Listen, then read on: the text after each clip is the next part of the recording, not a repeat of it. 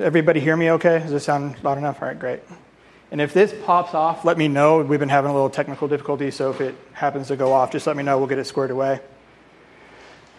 So there's a local pastor here who teaches, we'll call it teaching in air quotes, a very large congregation, at least 30,000 immediate influenced here in Atlanta, a lot more worldwide. And recently he did a sermon series talking about the usefulness of the Old Testament. And on this, or on their website, he has a video of this sermon. And the title says this, or the description of the sermon itself says this: if you were raised on a version of Christianity that relied on the Bible as the foundation of faith, a version that was eventually dismantled by academia or the realities of life, maybe it's time for you to change your mind about Jesus. Maybe it's time for you to consider the version of Christianity that relies on the event of the resurrection of Jesus at its foundation. If you gave up your faith because of something about or in the Bible, maybe you gave up unnecessarily. Within that, he makes this scary, sad statement. He says this: first century church leaders unhitched the church from the worldview, value system, and regulations of the Jewish scriptures. Peter, James, Paul elected to unhitch the Christian faith from their Jewish scriptures. And my friends, we must as well. Jesus' new covenant, his covenant with the nations, his covenant with you, his covenant with us, can stand on its own 2 nail-scarred resurrection feet. It does not need propping up by the Jewish scriptures via the Old Testament, right? The Bible did not create Christianity. The resurrection of Jesus created and launched Christianity. Your whole house of Old Testament cards can come tumbling down. The question is, did Jesus rise from the dead? And the eyewitnesses said he did. He goes on. It's liberating for men and women who are drawn to the simple message that God loves you so much, he sent his son to pave the way to a relationship with you. It's liberating for people who need and understand grace, who need and understand forgiveness. And it's liberating for people who find it virtually impossible to embrace the dynamic, the worldview, and the values system depicted in the story of ancient Israel. Folks, what we have here is nothing less than an absolute neglect to the foundational truths and the principles that we find in the Old Testament. There are so many things wrong with this statement. The fact that he says that the new covenant can stand alone is a silly statement. We will see here today that every covenant within the scriptures, within the Bible, rely upon one another as a perfectly woven, harmonious thread. They take us all the way from the beginning, from God's very first foundation of in the beginning the earth was formed, all the way through to what will happen someday in eternity. Sadly, this is what people are being taught in churches, is that the Old Testament is irrelevant. It's antiquated. It's unnecessary. It's worthless in a sense.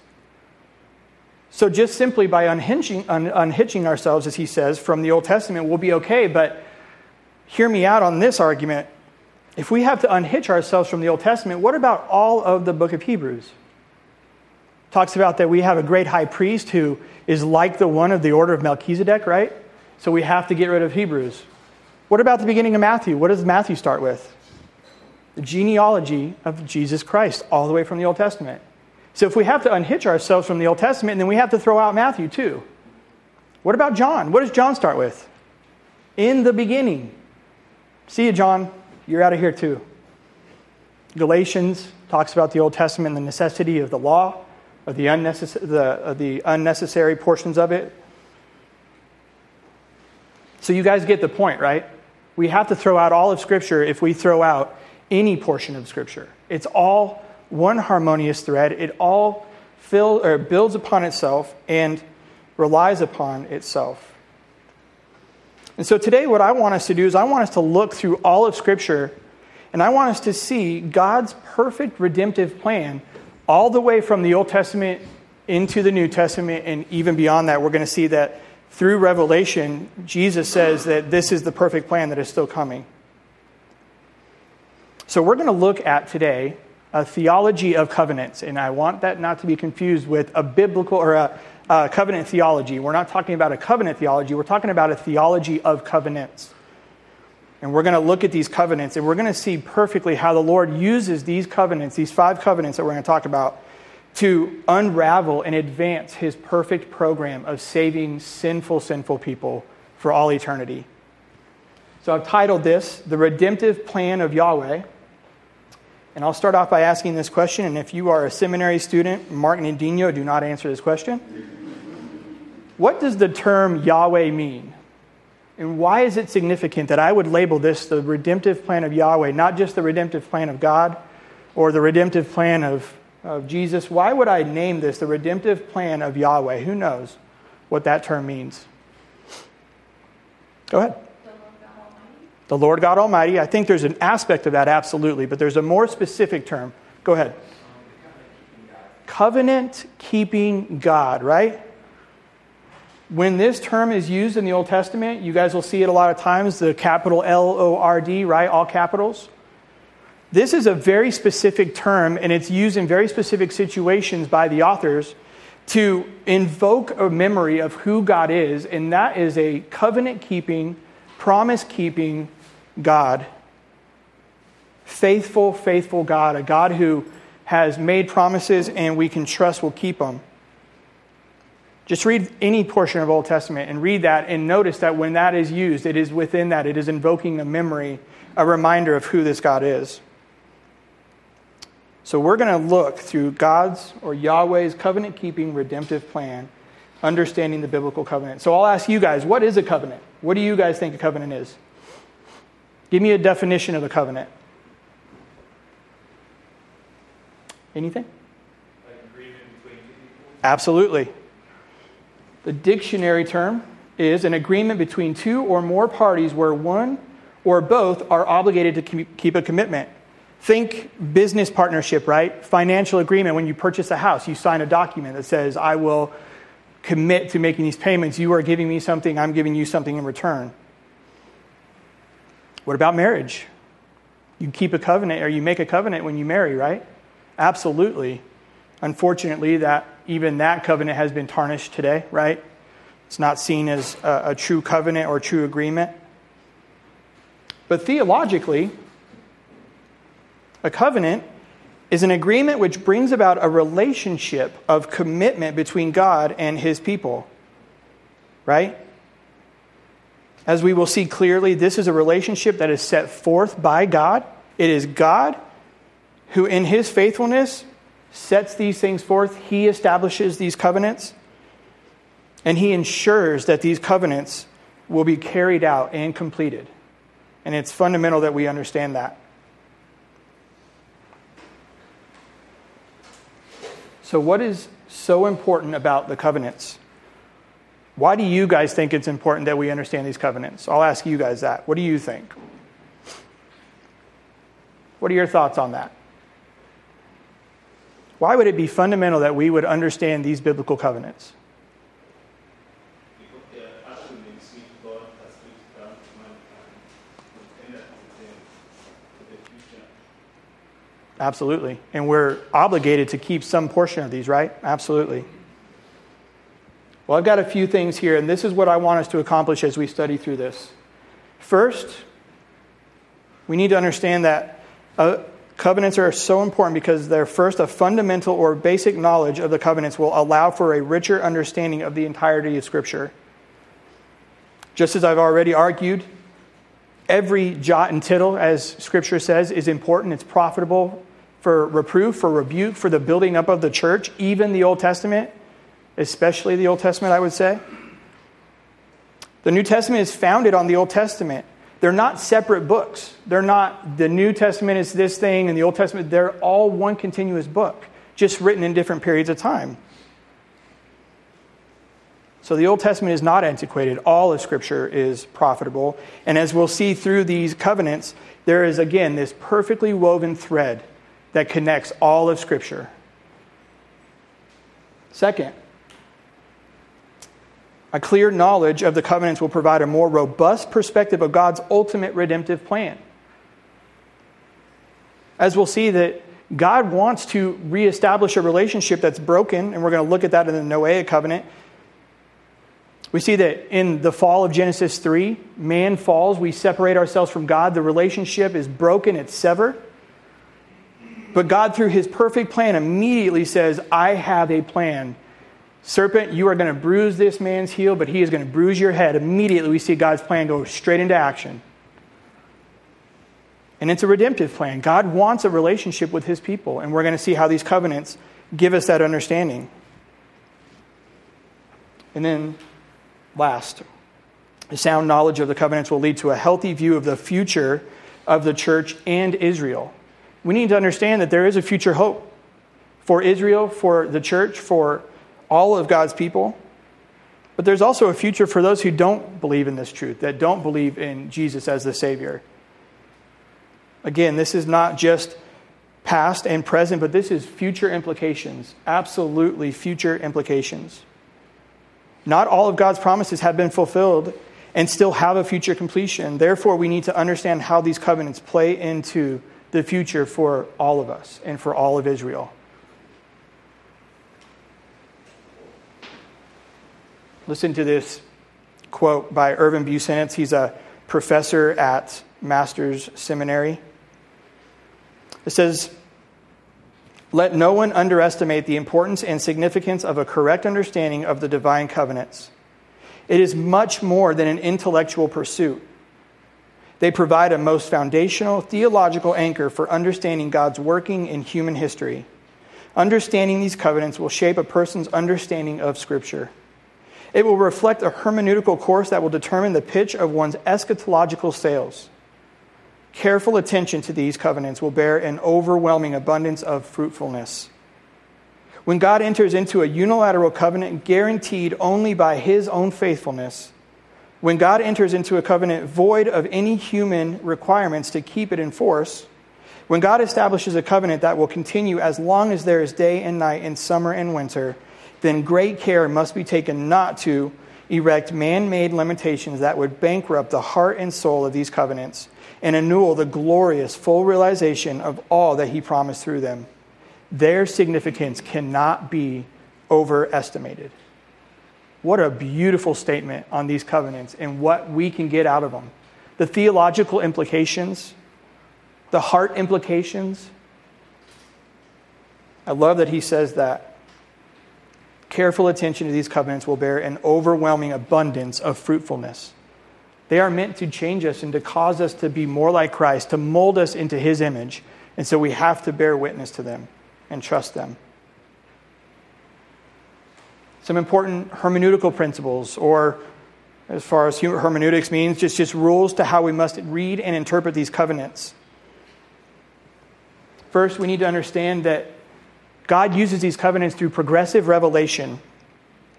What do I mean by progressive revelation? Well, God reveals his plan progressively instead of all at once, right? You guys know that. That's basic. But that means that we need to understand each covenant, that as he reveals each covenant, they're not annulling one another, they're not voiding one another, they're not superseding one another. Simply what they're doing is making his plan more and more clear through redemptive history. Again, they are harmonious and beautifully they work together to advance God's redemptive plan. So in other words, hermeneutically, we have to study them in order. We can't just pick and pull. They have to be studied in order from one through the other. William Barrick says this: the plan and will of God is progressive in its development. God leads his people along step by step through the different circumstances and stages of history. He graciously provides them with the revelation they need to face the changing face of history. God deals differently with his people in different periods of time because he has a different purpose for them in the progressive development of his plan of redemption. God is so gracious, isn't he, that he would not just dump all of this on feeble, weak, just full of sinful hearts, but he slowly reveals his plan. And by God's grace, where all of us sit today, we have his whole plan revealed, right? We have the full entirety of Scripture to where we can look at all of this. What a gracious gift. A lot of people in these that will go through these covenants experience just portions of it. They never got to see the full redemptive plan. But we get to, and we can go through this thread and see it, right? Next. Context, context, context. It is king. I'm sure you've heard that a million times. It's just as true now. The context of the covenants is crucial to understand both historically and textually. Why would I say that? You guys tell me what is so significant about understanding these specific covenants in their context, historically and textually. What do you guys think?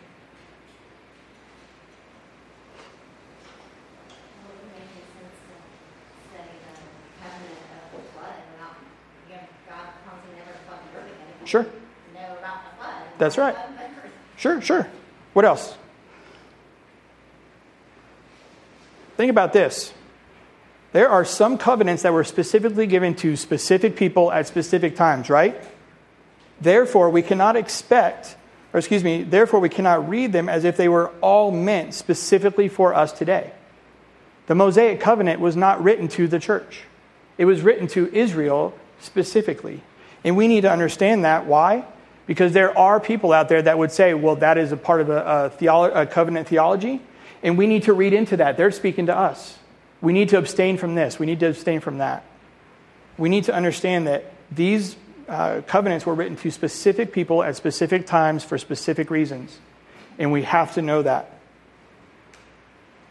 Because the covenants are given for a specific purpose at a specific time in history, at a specific location, it must be understood that the church today may not have the same obligations or relationship that Israel did. Again, we need to understand this, okay, guys? We cannot just place ourselves into every one of these covenants. They were written for a specific purpose to specific people at a specific time.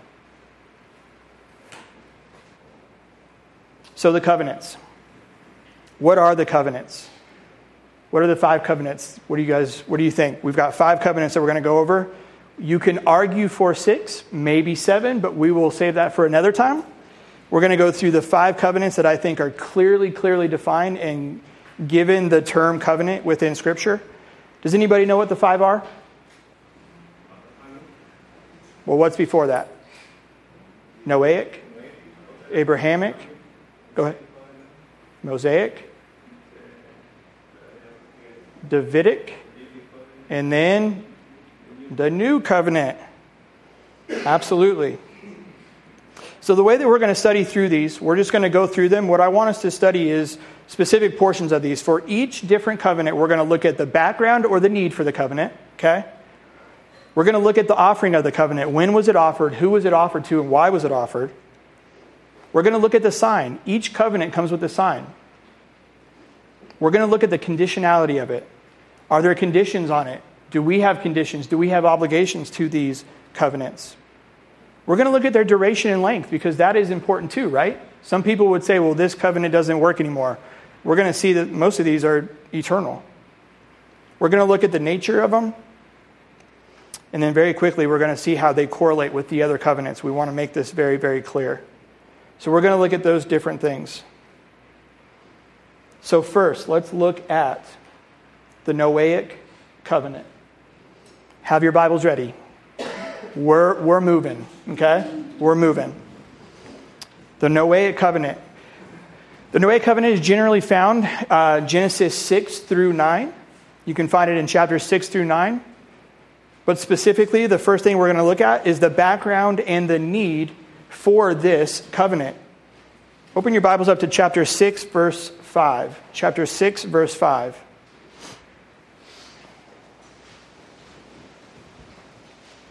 Chapter 6, verse 5. And follow along as I read this. Listen to this. This is the background and the need for this covenant. The Lord saw that the wickedness of man was great in the earth, and that every intention of the thoughts of his heart was only evil continually. Let's just stop right there. What does that tell us about the condition of man? Sinful. only sinful, always sinful, continually sinful. What an indictment. We see the fall, right, in chapter 3.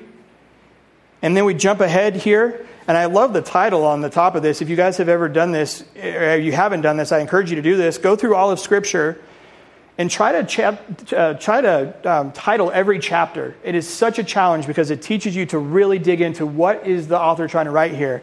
But I think this is perfect. The title of this chapter is Increasing Corruption on the Earth. It does not get any more blatant than that. We see the fall. We see sin enter into the world. We immediately see all this happening. And then we jump ahead and it says, verse 5, the Lord saw that the wickedness of man was great in the earth, and that every intention of the thoughts of his heart was only evil continually. And the Lord regretted that he had made man on the earth, and it grieved him in his heart. So the Lord said, I will blot out man, whom I have created from the face of land, man and animals and creeping things and birds of the heavens, for I am sorry that I made them. But Noah found favor in the eyes of the Lord. You could go on and see there through verse 18, but for time's sake, we do need to go through that. I apologize. Let's continue. Verse 9, these are the generations of Noah. Noah was a righteous man, blameless in his generations. It goes through his generations here. And then in verse 14, it says, make yourself an ark of gopher wood, make rooms in the ark, and cover its side out with pitch. This is how you are to make it in its length of the ark, 300 cubits, its breadth 50 cubits, and its height 30 cubits.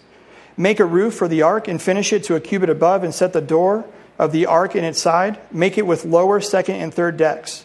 Verse 17, for behold, I will bring a flood of waters upon the earth to destroy all flesh, in which it is the breath of life under heaven. Everything that is on it, that is on the earth shall die. Verse 18, but I will establish my covenant with you, and you shall come into the ark, and your sons, your wife, and your sons' wives with you. And of every living thing of all flesh, you shall bring 2 of every sort into the ark to keep them alive with you, they male and female. Of the birds according to their kinds, and of the animals according to their kinds, of the creeping things according of the ground according to its kind, 2 of every sort shall come to keep them alive. Verse 22, Noah did this, he did all that the Lord had commanded him. So the Lord says, I am going to destroy all of earth. What was the immediate consequence of sin in the garden? The immediate consequence, what did the Lord say? What's that? Absolutely, but specifically what is happening here? Death, right? Immediately death enters in. That is the consequence. And the Lord is enacting his faithfulness to say, you want to live this way, you want your sin, then the consequence is indeed death. So we see that the background or the need of this covenant is man's continual wickedness, his evil, wicked heart. And this is the background of all covenants, right? I mean, this shows why God needs to give us a redemptive plan. This is why God has to enact and bring about a great high priest who can sacrifice for us, who can be the propitiation for sins. This is our need. Next, let's look at the offering of the covenant, the offering of it. When was it offered? Look at Genesis 8:22. Genesis 8:22. Excuse me, 8:20.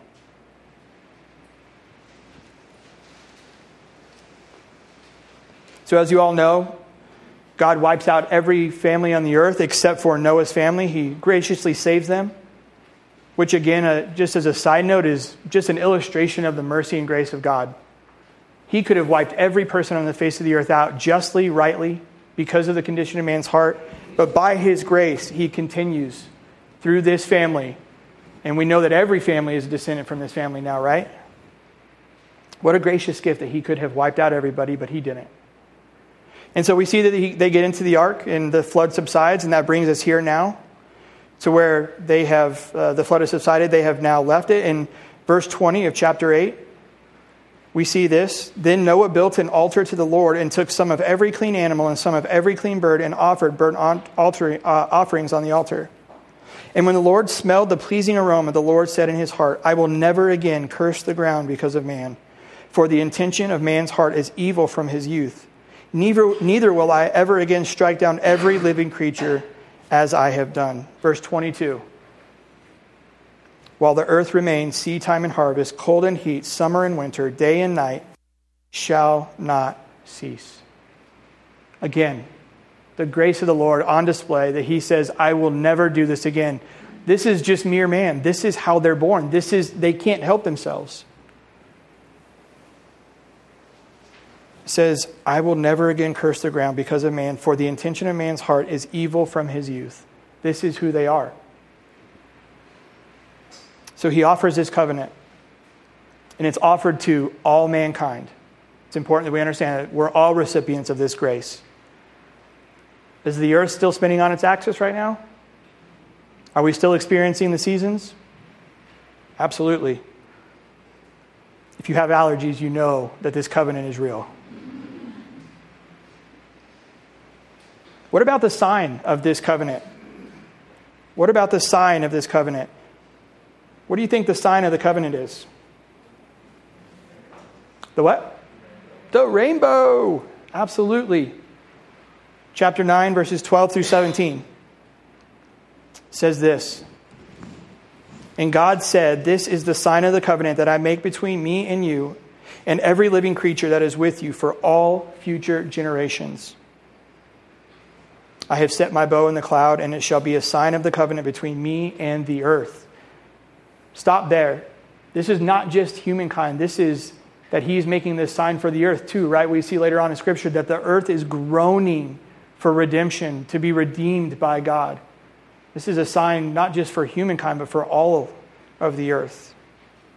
When I bring clouds over the earth and the bow is seen in the clouds, I will remember my covenant that is between me and you and every living creature of all flesh, and the waters shall never again become a flood to destroy all flesh. When the bow is in the clouds, I will see it and remember the everlasting covenant between God and every living creature of all flesh that is on the earth. God said to Noah, this is the sign of the covenant that I have established between me and all flesh that is on the earth. When was the last time that you saw a rainbow and you praised God and said, thank you, Lord, for not wiping us out because we deserve it? That is meant to be a sign for us and a reminder of his mercy and his grace. And I've taught this before, and some of you are going to chuckle at this, but I still find it amazing that a group of people use this as their sign, as their symbol. And what a self-indictment it is that there is a certain group of people that use this as a banner, as a flag, and have no idea what it really means. What a self-indictment. What a great illustration of Genesis 6:5. But the heart is continually wicked, right? And think about this. This is significant too. Where is a rainbow seen? In the sky, right? The sky is a place of universal view. It's universal. Everybody can see it. And not everybody acknowledges it, right? Think of Psalm 19. The heavens and the earth declare his glory. Just another illustration of that. What a wonderful, wonderful gift. What about the conditionality of it? Well, are there any conditions on it? What do you guys think? Did God say these are the stipulations, you have to do this in order for this covenant to continue? No. There's no conditions, and it's given unilaterally by God. He says, I will remember my covenant that is between me and you and every living creature. Verse 17, God said, this is the sign of the covenant that I have established between us and all flesh that is on the earth. God enacts this. So there are no conditions, and it's given unilaterally by God. What about the duration or the length of it? Well, we've already hit on that, so I'll go quickly on this. Genesis 9:16, 9:16, when the bow is in the clouds, I will see it and remember the everlasting covenant. It is all eternal. This is an eternal covenant. Again, just a reminder that when we start to look at these other covenants, the Abrahamic covenant, the new covenant, so on and so forth, these are not voiding out these other covenants. This covenant still stands today. And we need to understand that's very, very important. What about the nature of it? Well, God promised that he would never again destroy the earth in the same way, right? But more than that, he promised to preserve it. I love those words in Genesis 8:22 where he says that while the earth remains, seed time and harvest, cold and heat, summer and winter, day and night shall not cease. That is a beautiful, beautiful reminder. So we see God's nature to forgive and to restore despite his right to judge the earth. We see that he is gracious, gracious, gracious. And ultimately, right, it's just a foretaste of the new covenant that we're going to see. He saved just a few from the flood. From total corruption, he saved just a few. And you think about how narrow that gate was. Think about how narrow the gate is that leads to everlasting salvation, right? So how does this correlate with the other covenants? Well, with the backdrop of the nature of man, that his thoughts are only evil continuously, that from our youth, that is our nature. It is our heart's nature to be evil and corrupt. God's redemptive plan to restore the people of the earth to himself progresses, advances, if you will, from the Noahic covenant as he advances to the Abrahamic covenant. And just a quick summary of what the Noahic covenant is. It's a covenant with all mankind, including both the redeemed and the unredeemed, in which God promised never to destroy the earth by flood again. Instead, God would provide a regular cycle of seasons for as long as the earth remains. So let's talk about the Abrahamic covenant. Where can you find the Abrahamic covenant? Well, generally, you find it in three portions of Genesis: Genesis 12, Genesis 15, and Genesis 17. That's primarily where you're going to find this covenant. Let's start with the background or the need for this covenant. What do you guys think the background or the need for the Abrahamic covenant is? What could the covenant? What could be the background or the need for this particular covenant, the Abrahamic covenant? What do you think? Somebody say something? Say that again. To set people apart? Sure, absolutely. What did we just talk about was man's problem? Sinfulness, right? So what do we need when we have a problem? A solution. The background or the need for the Abrahamic covenant is that God is offering up a solution for the sinfulness of man that leads to death, right? You can look at Genesis 3:1 all the way through 11:26. We're not going to read all of that. That would take a long time. But let's focus specifically on Genesis 3:14 through 19. Genesis 3:14 through 19. And let's just do this by way of reminder. Talking about the fall here, right? The Lord God said in verse 14 of chapter 3, the Lord God said to the serpent, "Because you have done this, cursed are you above all livestock and above all beasts of the field. On your belly you shall go, and dust you shall eat all the days of your life." Verse 15, "I will put enmity between you and the woman, and between your offspring and her offspring. He shall bruise your head, and he shall bruise your heel." Or you shall bruise his heel, To the woman he said, "I will surely multiply your pain in childbearing. In pain you shall bring forth children. Your desire shall be for your husband, and shall rule over you." Verse 17, "And to Adam he said, because you have listened to the voice of your wife, and have eaten of the tree which I commanded you, you shall not eat. Cursed is the ground because of you. In pain you shall eat of it all the days of your life. Thorns and thistles it shall bring forth for you, and you shall eat the plants of the field. By the sweat of your face you shall eat bread till you return to the ground. For out of it you are taken, for you are dust, and to dust you shall return." So verse 19, again, it shows us again that the relationship has been broken because of the fall, because of the sinfulness of man. The relationship between God and man, severed, right? And think about this.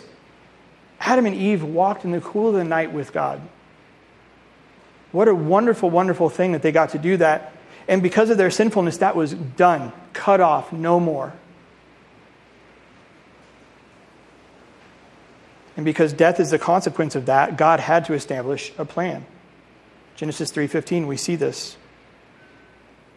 So we know that he is starting this process through this Abrahamic covenant. Let's look at the offering of the covenant to kind of establish this a little bit more. Look at Genesis 12, verse 1. Genesis 12, verse 1. And this is the offering of the covenant, and this is going to clarify a lot of things for us. Genesis 12, verse 1 through 8 says this. Now the Lord said to Abram, "Go forth from your country and your kindred and your father's house to the land that I will show you. And I will make you a great nation, and I will bless you and make your name great, so that you will be a blessing. I will bless those who bless you, and him who dishonors you I will curse. And in you all the families of the earth shall be blessed." Don't miss that. That is crucial. He goes on. So Abram went, as the Lord had told him, and Lot went with him. Abram was 75 years old, and when he departed from Haran, and Abram took Sarai his wife, and Lot his brother's son, and all the possessions that they had gathered, and the people that they had acquired in Haran, and they set out to go to the land of Canaan.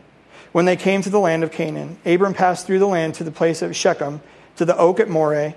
At that time the Canaanites were in the land. Then the Lord appeared to Abram and said, "To your offspring I will give this land." So he built an altar to the Lord who had appeared to him. From there he moved to the hill country on the east of Bethel, and pitched his tent with Bethel on the west and Ai on the east. And there he built an altar to the Lord and called upon the name of the Lord. And Abram journeyed on, still going toward the Negeb. So the Lord is establishing this relationship through Abram. He's starting to unfold this redemptive plan through him. He says some things here, right? He says, "I will make you a great nation." He says, "I will make your name great. And through you will be blessing. You will be blessed, and other nations will be blessed because of you." And so we're going to start to see this unfold. This is just the beginning, the backdrop of what the Lord is going to do, to use the offspring of Abram to become the nation of Israel so that the rest of the nations can be blessed. We see this unfolded a little bit more. Flip over to Genesis 15. Genesis 15.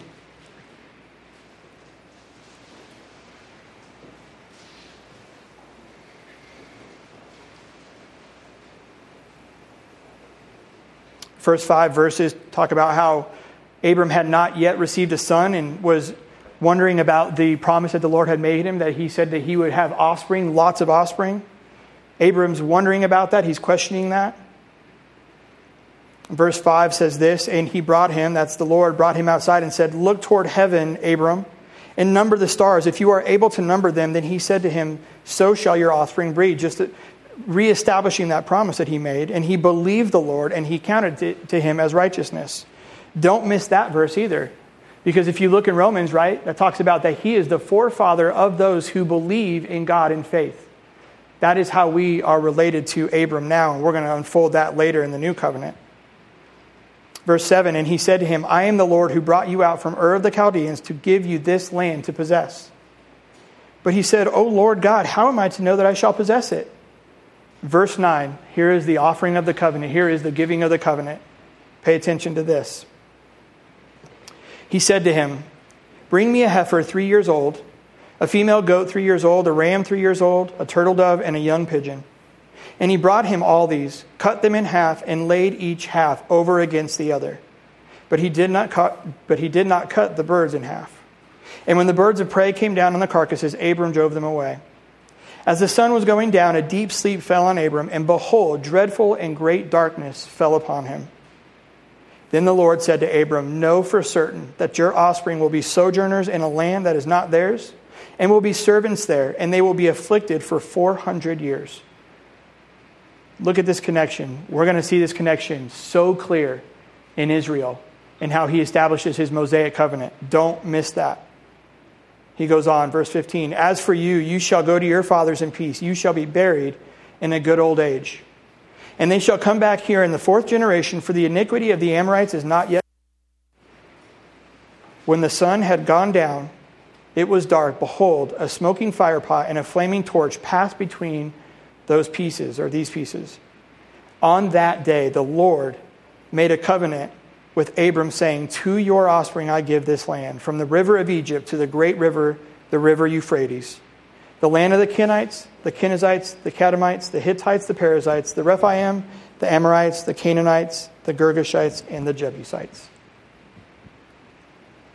Very clear promises here, right? Again, notice, he promises land. He promises offspring. He promises to make his name great, that all the nations will be blessed because of this relationship. So first, it's offered individually to Abram and his direct descendants, right? Isaac, Jacob, and Joseph. But then it becomes corporate. It becomes corporate and eventually spreads worldwide. All nations will be blessed because of you, Abram, and because I am making this covenant with you. This is just a foretaste of what he's doing to redeem all of mankind. He's setting up this relationship. He's establishing this relationship in order to fix that severed tie that happened in the fall. He's trying to fix this relationship through this Abrahamic covenant. And he's saying in future implications are everyone will be brought into this fold.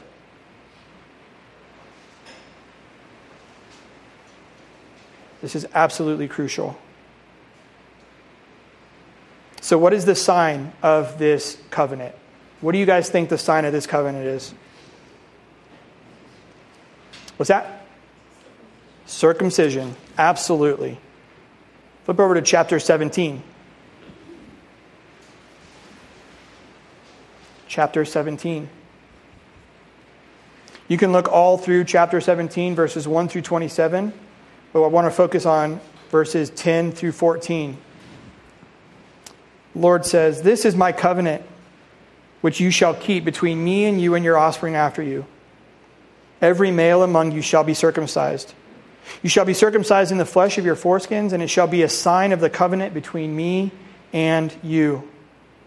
He who is 8 days old among you shall be circumcised, every male throughout your generations, whether born in your house or bought with your money from any foreigner who is not your offspring. Both he who is born in your house and he who is bought with your money shall surely be circumcised. So shall be my covenant in your flesh, in everlasting covenant. Any uncircumcised male who is not circumcised in the flesh of his foreskin shall be cut off from his people. He has broken my covenant. What is significant about this term circumcision or this act of circumcision? What are some thoughts that come to mind? What do you guys think? Why is this so significant? Well, first of all, what is it meant to do? What is the purpose of it? Absolutely. Sets you apart, right? Absolutely. Identification with God. What else? Think of future implications of this specific term, circumcision. What is this a foretaste of? What eventually does Scripture say about circumcision for the church? You must be circumcised what? Of the heart. This is absolutely fundamental. Again, it's all tied together, beloved. It is all tied together. He is saying, you set yourself apart. You are a nation that I am calling out, that I am establishing my covenant with you to be a specific people, and this is the sign that you are to do it with.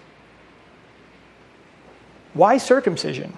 Well, there's a few speculations about that. I actually was asked this question last time I taught this, and I had no answer, so I'm glad that I have at least somewhat of an answer, or what I think is a good answer. This is where the seed is passed, right? This is where the offspring is passed through generation, through generation, through generation. But on a very practical level, this is where a lot of disease spread, where a lot of sickness spread back then. And so not only was it to be a sign, but it was a sign of cleanliness, setting them apart as a clean nation, a holy nation, a unique nation. But I don't think that it's too far-fetched to look at the fact that this is where the seed is spread. He says, through your offspring, I will make a great nation and bless the nations. So circumcision is very specific, but it is very fundamental, and it will ultimately lead to the circumcision of the heart, right? Romans 4:11. You can see it there. What about the conditionality? What do you guys think is the conditionality of this covenant? Are there any conditions? No conditions. And who gives this covenant? God, and God alone, right? He puts Abram in a deep sleep just in order to enact this, and he walks through these pieces of animal to enact it. And it says, verse 9, and God said to Abram, as for you, you shall keep my covenant and your offspring. This is my covenant, which you shall keep between me and you and your offspring after you. So there are no conditions, and it's given unilaterally by God. What about the duration or the length of it? Well, chapter 17, verse 7, and I will establish my covenant between me and you and your offspring after you throughout their generations for an everlasting covenant. You're going to start to see this term, everlasting covenant, over and over in these covenants because they are all everlasting. Well, not all of them, but they are everlasting covenants. They are promises that will continue and will not stop. Everlasting covenants. And think about that. That leaves great implications on the future promises that the Lord has given to Israel, right? Or to Abram, right? He says, I will give you all this land to possess. They have not possessed all of the land. That is still a future promise. That has eschatological or end-time implications. They have not yet conquered all of the lands. And you can look in that and see in Joshua 18, Joshua 23, where he indicts them that they had not been obedient to conquer all the lands yet. So this even has future implications. These things have not yet been completed. So what's the nature of this covenant? Well, Abram's lineage or his seed will become a great nation, will receive the land promised to Abraham, will receive blessing, and it will be a blessing to all the nations of the earth. It is an answer and redemptive plan to the sinfulness of men and their inability to honor Yahweh. This contrasts the faithfulness of God with the unfaithfulness of man. He's saying, you have no hope. You cannot do these things on your own, and so I'm going to establish this covenant with you. And this is how I'm going to do it. I'm going to do it through Abraham. Correlation with the other covenants. The Abrahamic covenant includes the promise to bless Abraham, make him a great nation, and to eventually bless the other nations. Through Isaac, Jacob, and Joseph, the lineage of Abraham continues the progression or the advancement that will lead into the making of the nation of Israel. The Abrahamic covenant becomes the spring from which all the other covenants flow. Again, I know it's probably a little difficult to grasp this all right now, but as we get into these other covenants, it's going to start to be more and more clear. Just like I said earlier, progressive revelation. The Lord doesn't just give it to you all at once. He slowly allows us to see it. But we're going to tie all this together at the end. So just a quick summary of this specific covenant. God's covenant with Abraham is the foundation of all his covenants with Israel, specifying a land, a multitude of descendants, and Abraham as a means of blessing for other nations. I think that's a good place to stop. Next week we'll get to the Mosaic, the Davidic, and the New Covenants, and start to see a lot more clarity on this. Thoughts, questions before we step out? Concerns? Okay. Thank you all. See you all next week.